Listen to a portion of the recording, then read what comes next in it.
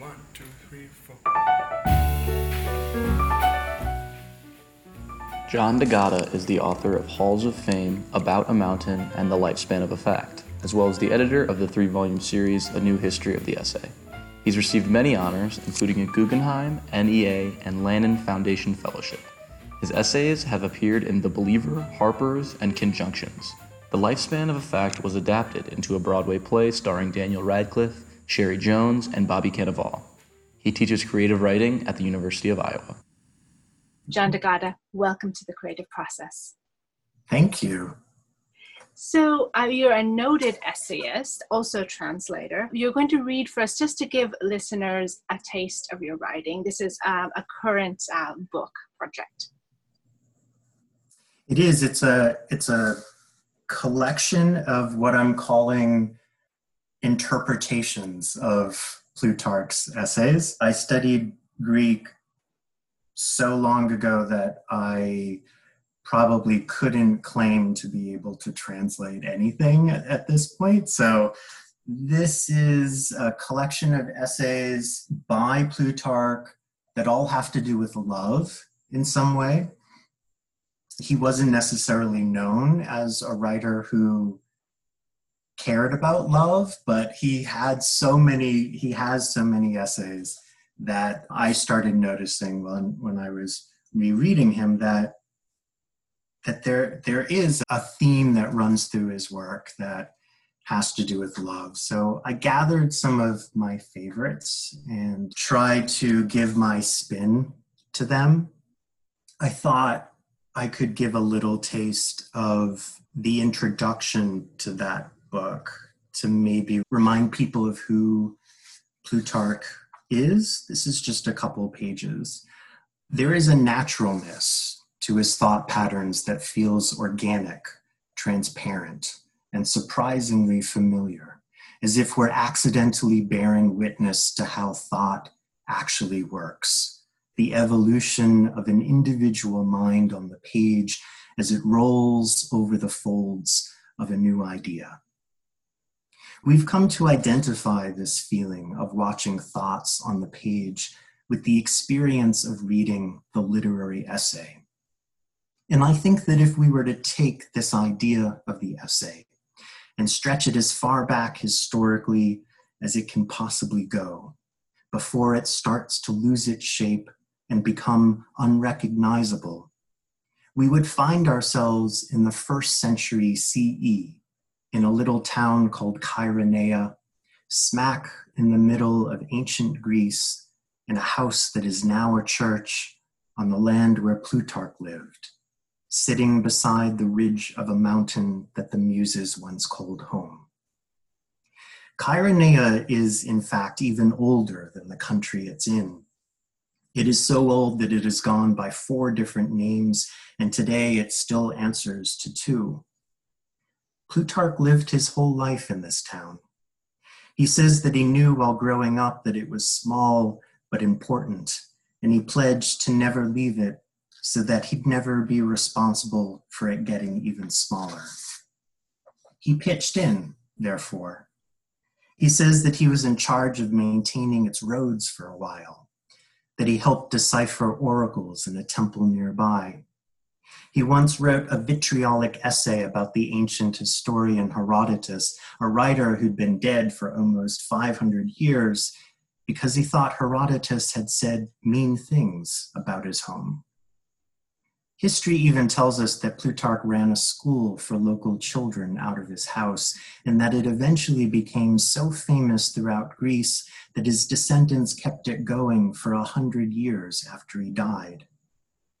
Plutarch loved where he was from, and he understood that it was the perfect place from which to write about the glories of Greece's marvelous past. In 338 BCE, 400 years before Plutarch was born, Kaironea was the site of one of the most important battles in Greece's history, a clash of 60,000 men in the middle of the town's tiny quilt of farmland. It was a battle between the united forces of Greece and the encroaching empire of Macedonia that was led by King Philip and his 18-year-old son, Alexander the Great. At stake was the autonomy of Greece's independent states. And while the details of the battle aren't important for this book, what's worth knowing is that Greece was unprepared, outmaneuvered, and crushed into submission that day. With its defeat came the conclusion of classical Greece and the end of Greece's independence for the next 2,000 years. To mark the mass grave of the Greek soldiers who were slaughtered, Chaeronea elected a 20-foot-high monument of a lion on top of a pedestal.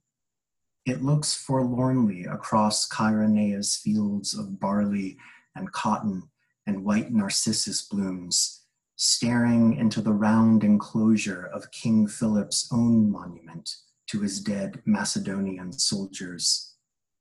Both graves are still visible in Chaeronea today, and as you enter the town from the highway, you see them both on the horizon. You see the lion and its grimace, and then you see what it's looking at.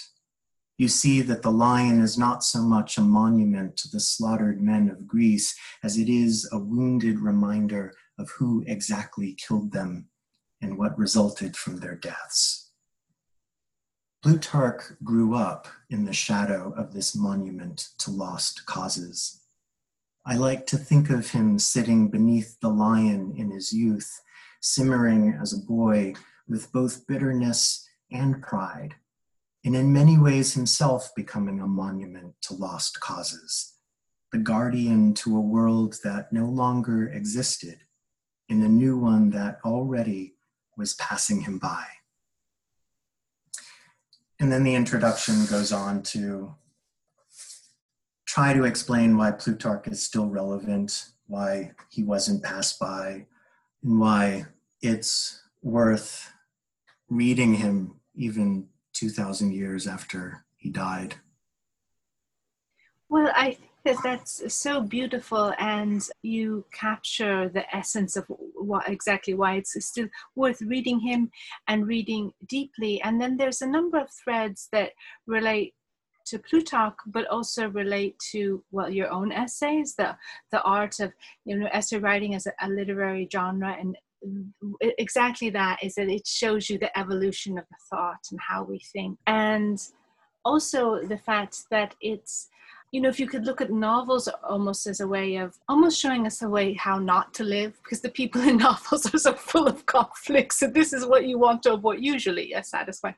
But then the essay can be almost a how to live, or at least how to live a more meditative life. Yeah, strangely, I hadn't thought about that, but that is, after having spent a number of years translating Plutarch, that certainly is his goal. I mean, he's somewhat subtle about it, but he is trying to guide people toward what he would call a virtuous life. And yeah, isn't necessarily too much interested in creating drama on the page. He actually does have an essay that some scholars call a novel because of the way it's structured. And there's a little bit of tension in it, but it's mostly humorous tension. So yeah, I think we can say that he avoided that, and that maybe that's something that the essayist naturally tries to do. My last book was, or a recent book was, a book titled The Lifespan of a Fact, which had a lot of drama in it. It's about the essay, it's about the literary merits of the essay. But when we were making that book, my collaborator and I, who was a fact checker I was working with to fact check a particular essay for a magazine, he and I got along really well, and we enjoyed debating the points that we were having to grapple with during this fact-checking process. But when we decided to turn that process into a book, we immediately realized that these two characters in the book, the writer, me, the fact checker, him, needed, well, if we picture them as, two characters on a stage, they're very, very close to one another in terms of their opinions. In truth, like, he and I think very similarly about the issue of facts and veracity in the essay. And so we felt almost immediately, when the project was becoming a book, that these two characters needed to move further apart in order for there to be something interesting for the reader to experience and to witness. And so the John character became amped up. He became a lot more of a diva. He became very stubborn, very arrogant. The Jim character became very anal retentive and also pretty stubborn. And they became characters. But we did that because we realized that there needed to be more space in between these two figures, because otherwise they wouldn't have anything to talk about that would be interesting to a reader. And I don't know, it's interesting that you bring that up, because I don't know if just the fact that we establish those two characters, as versions of ourselves, but definitely not ourselves, if that automatically makes it fiction. I don't know if, like, moving them apart on the stage, so to speak, automatically makes that fiction in order to amp up the drama. But I bring it up because that is a book that deals with the essay, and yet ironically we actively worked to inject drama into that book and inject tension and conflict into the book. So I think I agree with what you're saying. I wonder if there are organic forms of the essay that can have inherently in them drama. I'm trying to think of examples. Is that what you meant? Well, no, I didn't. I wasn't really so much taking a position. I was just, speaking in the broad shape, as we know, like, of novels, and that they're plotted, and that they're, you have to have these crises that have to be resolved. And sometimes what's very interesting about an essay is that it's all these meditations that can have drama. I mean, it can be, talking about life and death, and many things that are important, or suicide, or, all those things. So I think they are very dramatic, but it seems like the angle is not to necessarily, although it touches on it, it's not necessary to amp it up or milk it. It's almost to, like, see what's there and then, like, look for poetic qualities. Or that's my take on. Yeah. Yes. I think we also look for a certain amount of movement in an essay, right? We look, or I look as a reader, for something to develop. I often ask myself whether I feel like I've been changed over the course of an essay, if I have been changed intellectually or emotionally or in some other way, if I feel like I am in a different place at the end of an essay from where I was at the beginning, both as a writer and as a reader, because I guess I want to know that something has occurred, that something that maybe not outwardly, like maybe, as you say, there isn't a plot, there isn't a car chase, there isn't, interpersonal drama, but rather that something has occurred to me, that I've undergone an experience and have somehow been affected by that. I think I look for that as a reader, and maybe I try to do it as a writer too. I think that you bring up something in that book and throughout, your own essays, and also your collections, the books where you've edited, you've selected essays and included your very interesting introductions. And that is really a crucial difference between what is a fact and what is the truth, or truths, and truths change. Because, like, I could say, I think you were you were born and grew up around Boston and Cape Cod. And I could say that defines you. Oh, that's a fact. I can put that on a map and I can put a date on it.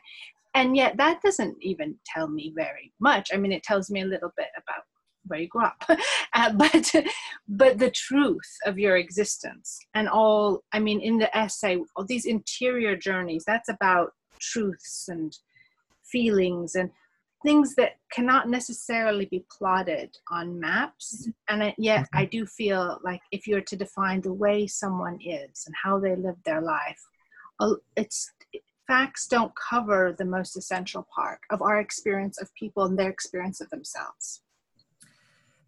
When I give my students an assignment the first day of class to try to get to know their peers, I pair them up in teams that hopefully don't know each other. And the assignment is to interview them or to interview each other and to come back to class the next day with like 100 or 150 words that capture the essence of this person that they, for homework, met with for maybe just an hour. So, there are going to be limitations in what kind of essence they can capture. But we have a discussion about what sorts of questions you can ask each other in order to get at what you're talking about, that truth of a person or that essence of a person, and what sort of questions aren't really going to help us at all. Like, what's your favorite color? Or where did you grow up? Or, what's your favorite movie or whatnot. They aren't really going to get us very far into understanding who this new peer in class is. So yes, I agree. Most people don't agree with that idea that there is a difference between facts and truth, or accuracy and truth. There was a play produced of the lifespan of a fact book, and I really like the play, but there are a few lines that I really dislike in the play. And I dislike them simply because they get the same response from the audience every time. And it's not a response I like. There's a moment when the John character is arguing with his editor about, this essay that they're fact checking. And he says, "I'm not interested in accuracy, I'm interested in truth." And the audience just bursts into laughter. They just think that that's the funniest thing that they've ever heard. And I've seen the production, on Broadway. I've seen it all throughout the US. I've interviewed the actors who've done it in Germany and Hungary and Singapore, and it always gets a laugh. And that completely breaks my heart because what it tells me is that while it's fantastic that you see a difference and some readers do see a difference too, for the most part, the experience of this play teaches me that people don't see a difference, that truth is truth. Truth equals facts. Truth equals accuracy, and that there isn't a difference between the two. And for a writer of nonfiction, that's very difficult, or a writer of essays, that's very difficult to work with, because we aren't, or at least some of us don't consider ourselves journalists, right? The tools that we are working with aren't what your favorite color is, or where you grew up, or what your favorite number is. If we're, writing a profile of something, the tools that we're working with are long conversations in which, people are sharing anecdotes about themselves and stuff like that. When I do an interview with somebody, I don't take out a tape recorder. I don't have a notebook. I invite them on a walk so that we can feel at least that we're just chatting. And the walk may be 2 hours or 3 hours. It may also be a lunch or something. And I want us to just relax and, come to trust each other as much as we can in those few hours. And then we just start talking to each other as people. When we take out a tape recorder or a notebook, the folks we're interviewing start performing, and they start telling us what they want us to know about them, in hopes that, what we write about them will sound as good as possible or make them look as good as possible. We aren't dealing with the truth anymore in that case, when a subject in a profile is performing a version of themselves for us. We can really only get at the truth when they take their armor off, when they let their guard down, and they're talking to us as a person. So there is a difference. But my experience with this play tells me that the vast majority of people, readers, of consumers of art, don't believe that that's the case. And I think certainly in the current political climate in the US, if not the global climate, I think that we just don't have a tolerance at the moment for the idea that there's a difference between accuracy and truth.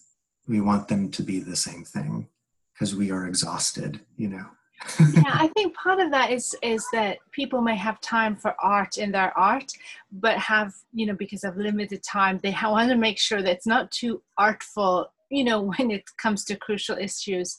But, that's the difference between the subjects of your books and essays are not, they might deal with sometimes a contemporary figure, but it's not a timely, we have to cover this election, we have to do that. I would expect that most people can differentiate between when you have to be factual on those things. There is such a thing as facts when it comes to, the number of people who attended an inauguration or the number of deaths of coronavirus. I don't want gray areas there. But it also brings attention to the fact that maybe in this data-driven society, which has only become more, evident in the digital age and the capitalist countries that you and I live in, where, money is considered, maybe a little bit less so in Europe, but definitely in America and everywhere, really, money is considered how you mark someone's value. Everything is like quantified, it's a number rather than a nuance, quality. So people can feel like that, I can live without poetry in my life, or they feel they could. Mm-hmm. But the essay seems to say, well, what kind of life is that? A life is more than just those numbers. Yes? Yeah, I would agree. That's a great way of putting it. I wonder, it would be a great study to see what sort of art is being made in countries not like ours, that aren't fueled by obsession with money or what is quantified. Does the art feel different? Does it affect us differently? That would be amazing to try to experience and figure out. But I agree with you. I'm not sure what I can add to that. It's interesting because you're writing that, you're translating that and writing about Plutarch, but ancient Greece. And I'm always curious about those other periods in time before celebrity culture, but before a lot of this commodification of art. Mm-hmm. And so we really don't know what it might be like. We can see the temples. I know that you've gone back to Greece to, walked in the path, try to get closer to that. But I have a sense that it was a more community-based, communal experience, authorship. Even I'm a painter. I write, but I'm a painter. So, authorship of a work of art was less focused on the individual artist. People could be, likewise with plays, could be collaborated on, and you don't know, I don't know who is the final author. Somebody penned it, but then how do we know that that's what we've received over time? So I'm a little bit nostalgic for that, or feeling like that's, if I could imagine, or if you go to places that are untouched by modern society, where I think that there's a lot of singing and things that is shared. During this experience with this play, I I got to see a lot of theater. And even though, I'm an adult, I have seen theater in the past, I was now seeing a lot of theater because people were giving me tickets to see things in a different context. I was seeing it in the context of just sort of trying to figure out, how plays worked.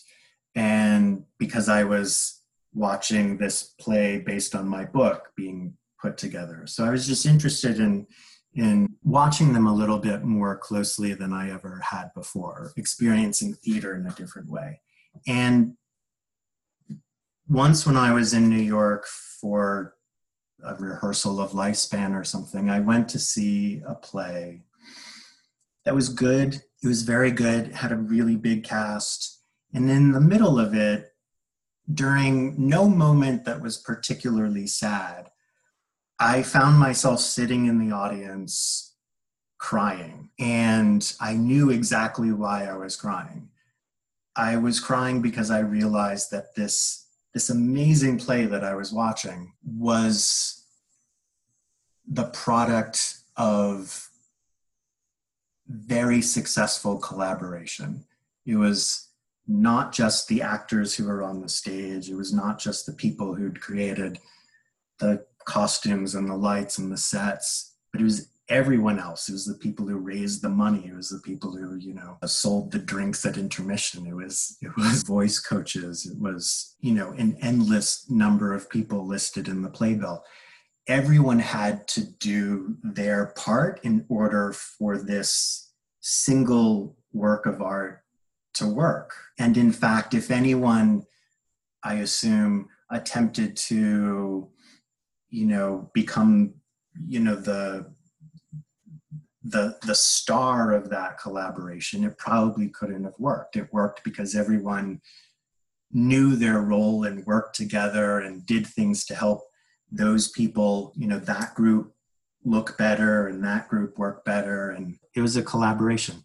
And so I was crying because I realized that my art form is me alone in a room for hours and hours and hours at a time, days and weeks and months. And at this point, for this new book, years alone, not collaborating with anyone. I mean, in some ways I'm collaborating with Plutarch, and in some ways I'm collaborating with like history, but otherwise I'm alone. And I had never felt that before. I'd never felt the sadness and the loneliness of writing before until I was sitting in that audience and watching this play that was so intricately put together. And I knew that like every single decision that was made, everyone involved in that production had to be on board for, had to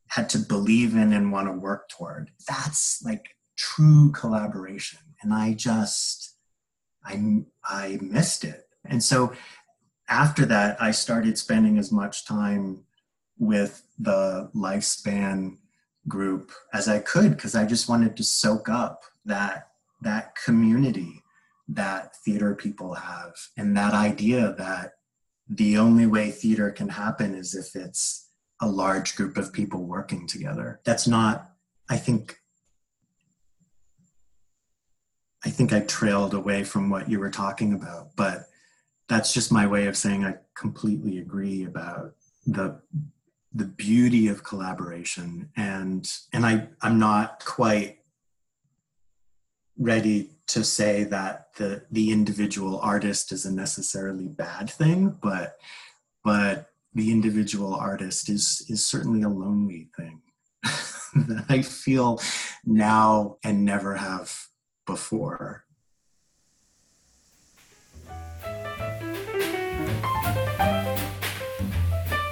Hello everyone, this is Cameron McDonald with the Creative Process Podcast, and I felt this was a good time to introduce myself and comment on what John has just said.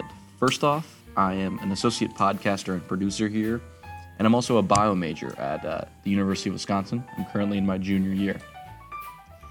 I felt this was a good time for a quick interlude because I felt what John has just said was particularly interesting. He kind of comments on this lonely artist archetype, and there's a really interesting trade-off to be made when creating art in this aspect.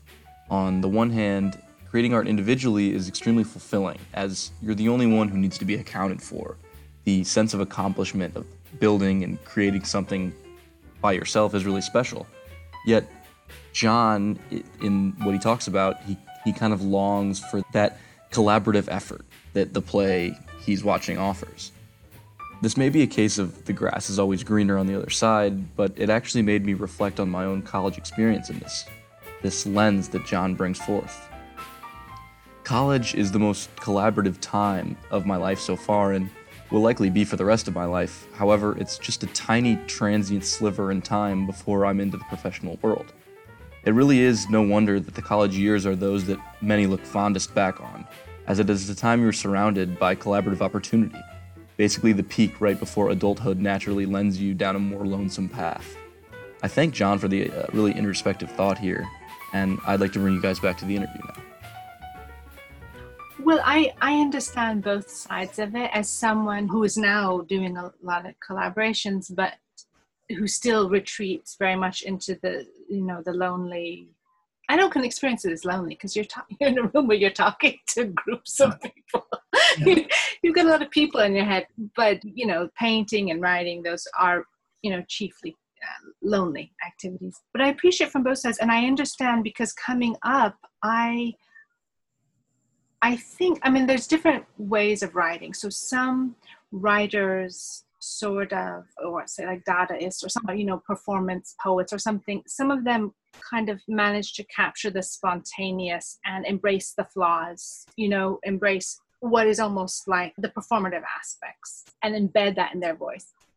But that I was very drawn to in writing the harmonies. I wouldn't say perfection, but that's something that you can really at least strive towards in writing, the clarity. You can work at it until it's, let's say, close to perfect. It's all the things that might shadow and get in the way can be taken out and that. And then what is interesting in theater is often, or any kind of performance, is that it's done well, but also it has the space for the human dimension and the imperfections. Like that's almost why we go there. And it's interesting as a sidebar, I've had conversations with writers for theater, television, film, and they're writers, and they'd said something like, oh, well, the words don't matter to me. And I thought, well, you're never going to hear a novelist say that or a poet say that, but what it meant is, what they explained is that it's really the feelings they're after.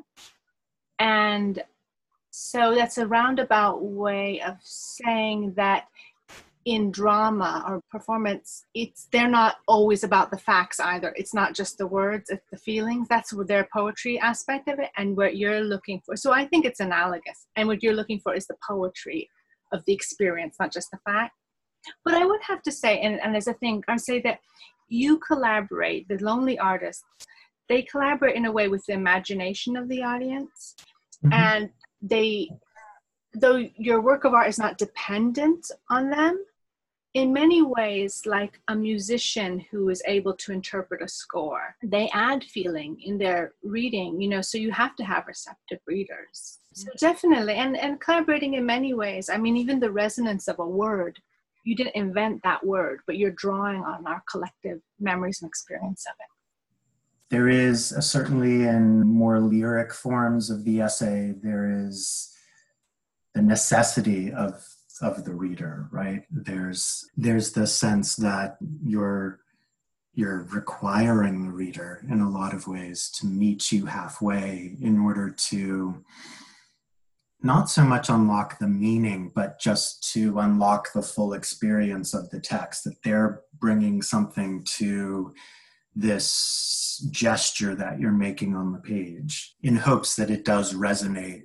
with them and something in their lives. And that is certainly a different kind of assaying, right? In the two traditions of the essay, there's the kind that wants to argue its point and persuade the reader to, come to believe what the writer has to say.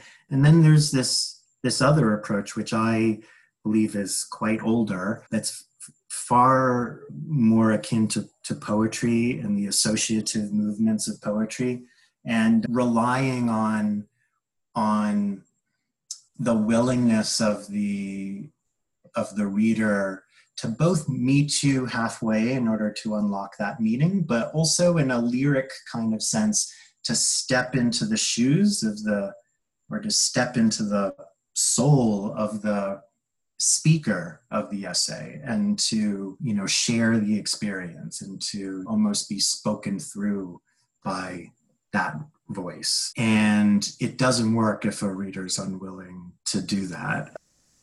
I want to talk more about the art of the essay, why it's so essential, and there's some beautiful passage where you kind of boiled it all down for us. But your play was performed by Bobby Cannavale, portrayed you, Daniel Radcliffe. You had excellent actors, and I just want to ask what that was like as a writer. As you say, it can be almost even a disembodied experience when you're writing sometimes, to kind of see a portrayal of yourself. And then, as you say, it's been performed in other countries too. I think, so I've seen every production in the US so far, and there have been some abroad that I haven't seen, but I've interviewed the actors. And I think that nobody believes me when I say this, but I don't think of the John on the stage or even the John on the page as me. And so it's not, it has never been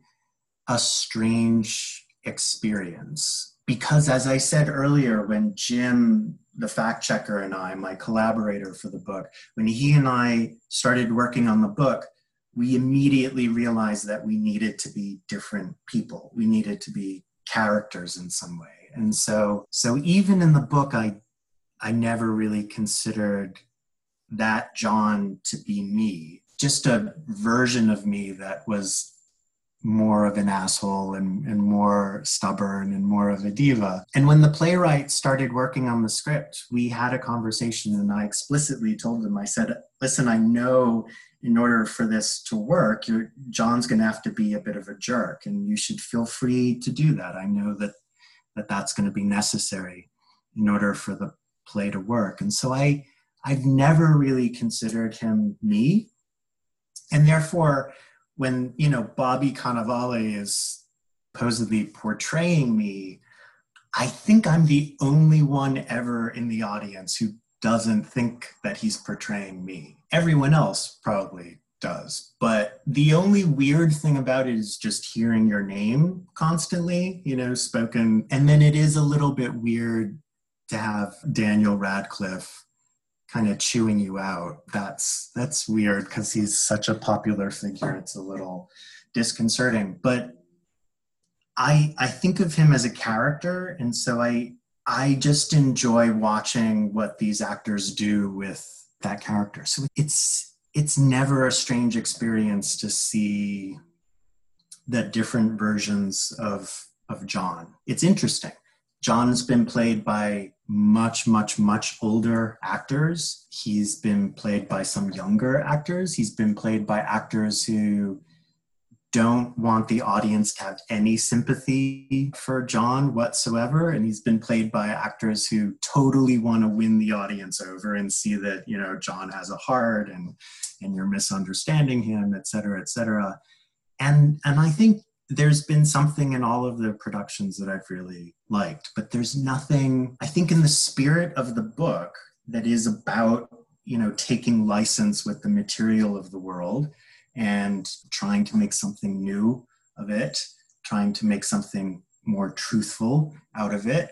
The play does the same thing. The play took great liberties with the facts of that situation about fact-checking, and also took great liberties in the creation of these characters. And I think that is fantastic. I think that is what the book at the end of the day is trying to argue for, that art really should be granted the license to make things that move us and that change us and that affect us in some way. And to your point, certainly there are some facts that we shouldn't fiddle with, that there is a line somewhere that I think most people recognize. But otherwise, when it comes to, trying to give us an experience and trying to move us and trying to create some resonance within an audience's own heart, artists should do everything they can to try to impact and affect and move an audience member. And essayists are no different. Essayists, I think, should always aim for the same. And you have in the making of the American essay, the volume 3, what I think is just a beautiful synopsis of what the different literary forms. The way I see it, if fiction means shape, and novel means new, and poetry means make, and drama means do, there ought to be a space that's reserved for our unknowing, that gorgeous, messy practice of perpetual pursuit, the attempts that are as much about apprenticeships with knowing as they are with failure too. And I think it's also interesting that there is space for these different genres to overlap. I think it's actually what, makes a work interesting is when you're introducing ideas into novels, you're introducing, there's all those things. Yeah, I agree. More and more, the program I teach in is a non-fiction writing program, but more and more we have students coming who want to work in hybrid forms. I think that is where not just nonfiction, but all genres are moving gradually and very slowly, but they're moving toward introducing elements that traditionally we may see in other genres and borrowing in order to create something new with the form that these students have inherited. It'll take some time and it'll probably happen more slowly in nonfiction than in other genres because nonfiction is always a little slower to evolve. But I do think that that's where we're moving, just simply because more and more it's what my students are interested in, and they tend to become great essayists of their own after they graduate. So I'm sure that they'll be influencing us pretty soon.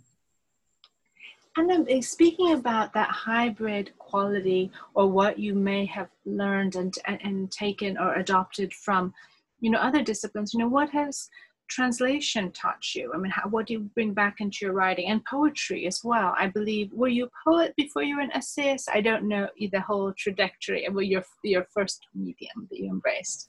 I started writing essays in college. Interestingly, because I was a classics major, but wanted to move into studying English instead. And it's actually not very interesting a story, but when I decided to make that move, it was very late in my college career. And so I had to scramble very quickly to pick up some courses. And so I needed a writing requirement. And the only writing class that I could get into was a nonfiction writing class because poetry was already full and fiction was already full. Nonfiction always is the less popular genre, I guess. And as soon as I started taking that class, I realized that these things called essays that the instructor was asking us to write were the exact things that excited me in classics. I primarily studied prose in Greek and Latin, and most prose in Greek and Latin is essayistic. There are a few novels in Latin, but mostly it's essayistic. And so I realized, I've been reading this stuff forever. This is the stuff that I really dig. So I had always been interested in essays and then went to grad school for essays. While I was there, I also joined a poetry program because I liked my nonfiction program, but the focus at the time was on a particular form of nonfiction that I didn't feel like I was good at. It was primarily focused on the personal essay, on memoir, which I really like now, but at the time I felt very young, and I just didn't feel like I could work in the form. I think I was 22 when I went to grad school. So I joined the poetry program as well, and actually never wrote poetry. I'm not sure I ever wrote a single line of poetry while I was a while I was a student. I luckily had instructors who were very forgiving and very to anything that students handed in. And so I actually just handed in short essays to my poetry workshops. And poets, God bless them, they are game for anything. I would hand in, a 5 or 10 page essay, and they would just say, oh, okay, I guess this is what we're reading. And then they would read it as poetry and give me feedback. And it was marvelous because I could get a poet's response to this work of prose, and then I could run across campus and get a nonfiction writer's response to the same prose. And that gave me a sense of the differences between the genres, but also more importantly, the great similarities. And the similarities lie in the fact that both essays and poems move by association. They move by following not the whims, but the curiosities of the mind, right? They move by what triggers some passionate curiosity for an instant. You feel on the page the mind jolting in the direction of that thing that caught its attention, and then move again to check out something else that is interesting it.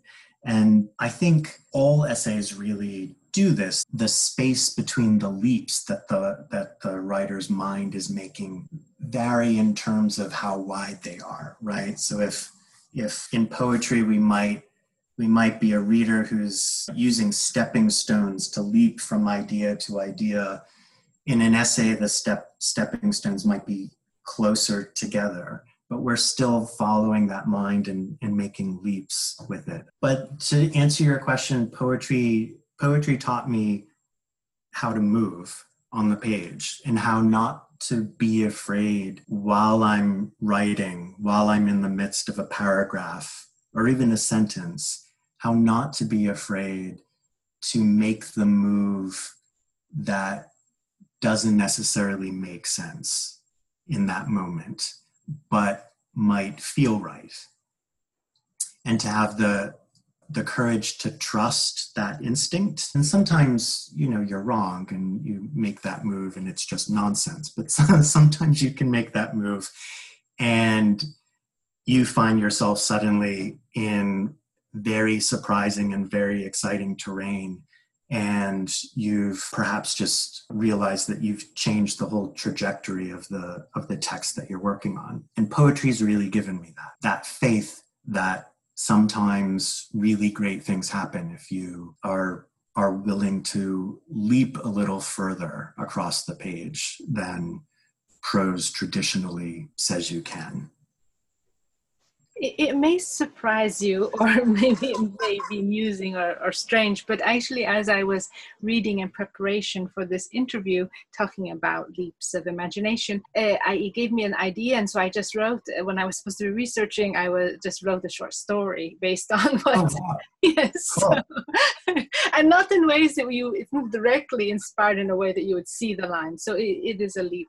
But I thought, and it was a confluence of a few different things. That's just an aside. Likewise, students, we're going to be sharing it with students. The student is going to anchor this, and we invite their creative responses. So it's not just we're passively accepting. But I think it's very interesting, and I do want to talk a little bit about translation as well. But I want to also say in this area of, in your deep meditations on ancient Greece and Plutarch. And then it seems like the essay itself gives space for philosophy in ways that we don't necessarily find we have space for in contemporary life. Mm-hmm. And it is certainly, I noticed, we have projects in Greece, and so I did a lot of interviews there too, that philosophy is more an aspect of, the average person's life, the acceptance of, being able to live with history along contemporary lines. And then as I think back on the way people, this is like a really broad question, but as the way people experience democracy in their political life in ancient Greece, or even in Greece now, where they think of that the arts and theater is really very closely linked to politics. And we have decided, well, we're turning into entertainment, but they thought it was a way to talk about those ideas. Mm-hmm. So what do you find interesting about that? Or should it be something we should encourage more? It's a great question, because for some reason it feels very difficult these days to make great political art. And I know lots of my friends and colleagues will disagree and say I'm completely wrong and really ignorant. And of course, there are exceptions to this. There are glorious exceptions to this. But it feels often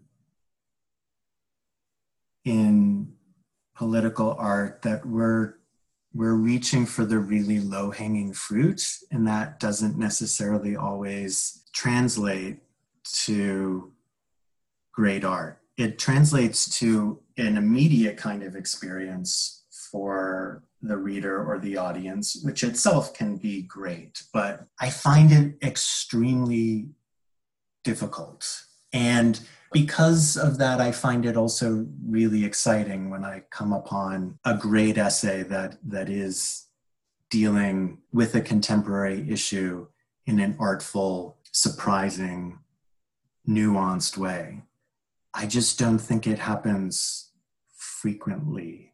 And I think that maybe it doesn't need to at the moment, right? I mean, at the moment, we are so anxious and we feel that there are urgencies all around us, that it could be that what we need is art that is responding urgently to those urgencies. You know, maybe this isn't the time for art that is going to last as long as Sophocles. Maybe what we need is for artists to speak immediately to society in order to, shade what we're all experiencing at the moment in a different way so that we can see it from a different perspective and gain some new insights into what's going on. I think there's maybe a role for that, but I'm trying to think of like the last time I read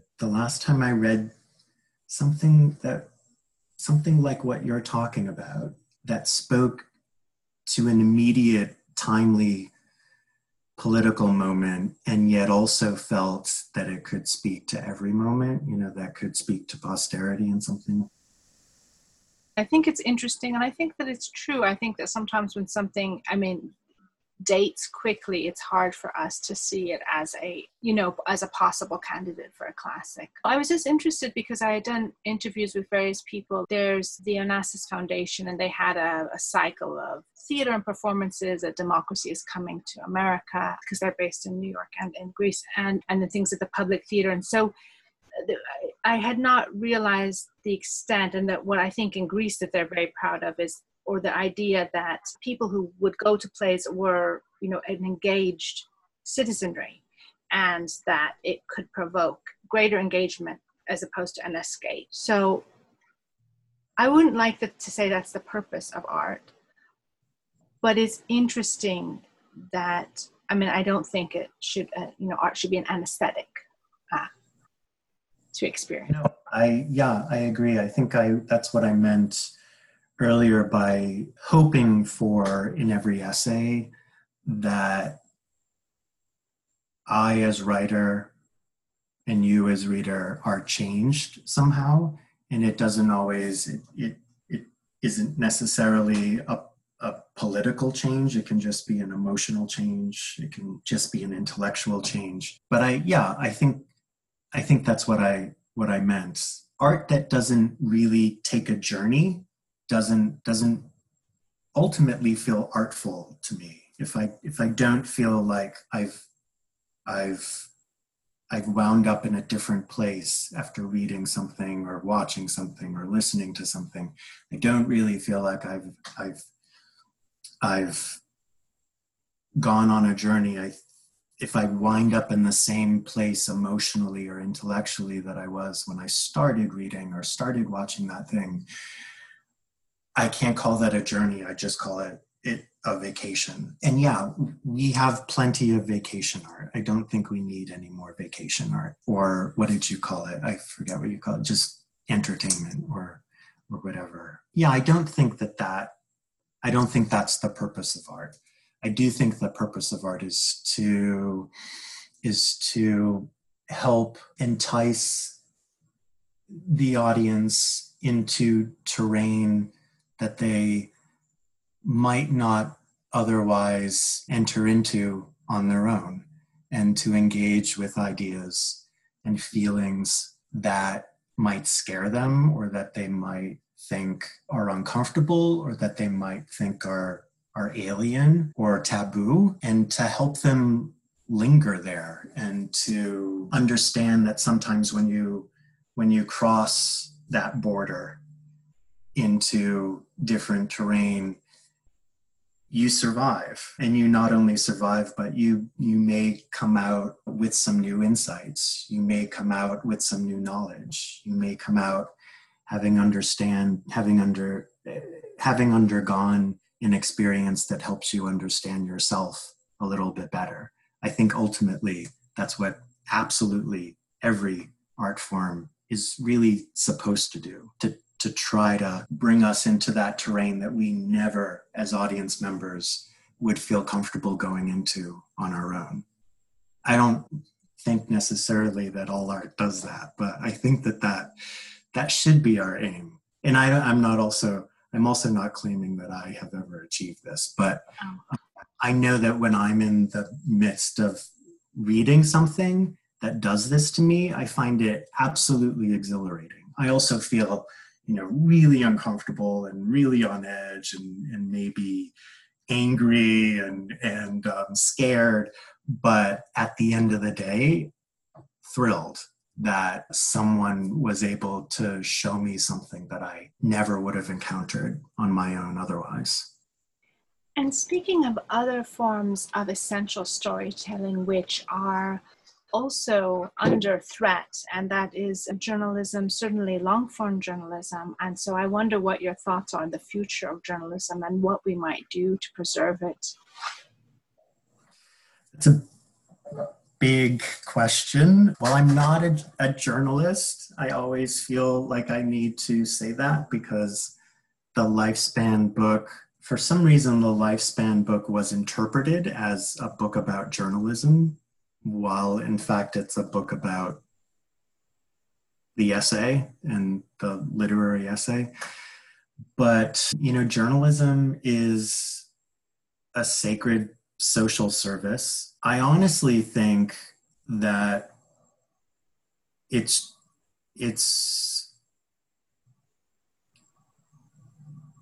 the most exciting work happening at the moment is in long-form journalism. And it's where I think journalists get to be artists themselves in a different kind of way. And I think if the essay can survive, then long-form journalism certainly has a future. I don't know if I have a solution. That's a tough question. I don't have the solution. Has anyone answered that with a spectacular solution for how to help journalism survive? I've spoken to some political journalists, political scientists about it. Would they just say that it's finding other ways? I mean, podcasts is another. I mean, I just heard the Pulitzer started to give awards for podcasts now. I think someone told me that. I was so surprised.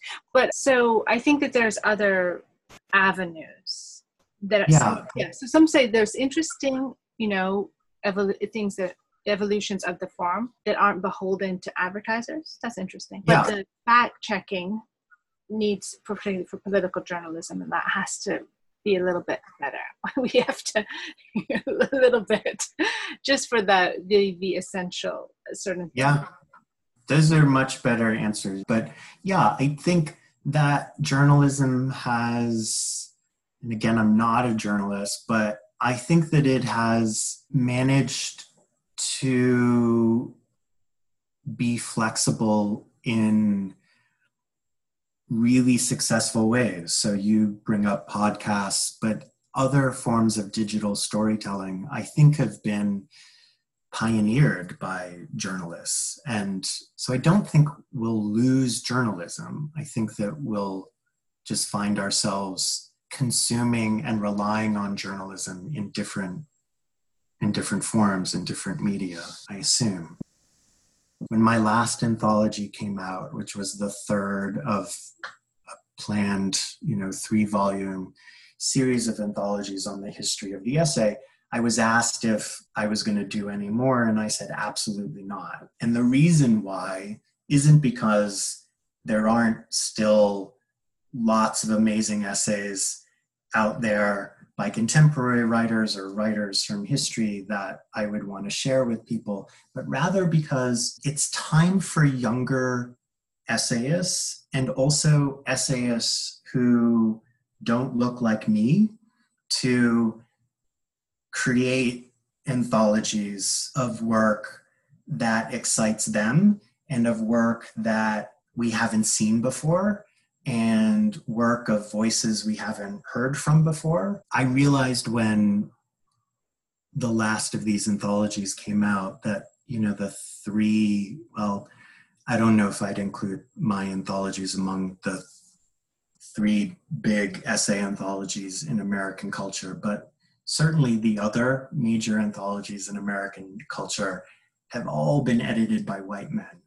And I think one thing I can say is I'm not going to do any more. It's time for a younger generation to look into history and also look to their peers and their contemporaries and put together not similar books, but put together their own anthologies of work that, as I said, can introduce us to exciting new voices that I might be completely oblivious to. We can use more inclusion in the anthologies that are supposedly representing the genre. And I think one of the best ways to do that is at least for me to say, okay, now it's your turn. I'm not going to do this anymore. I'm going to cheer you on.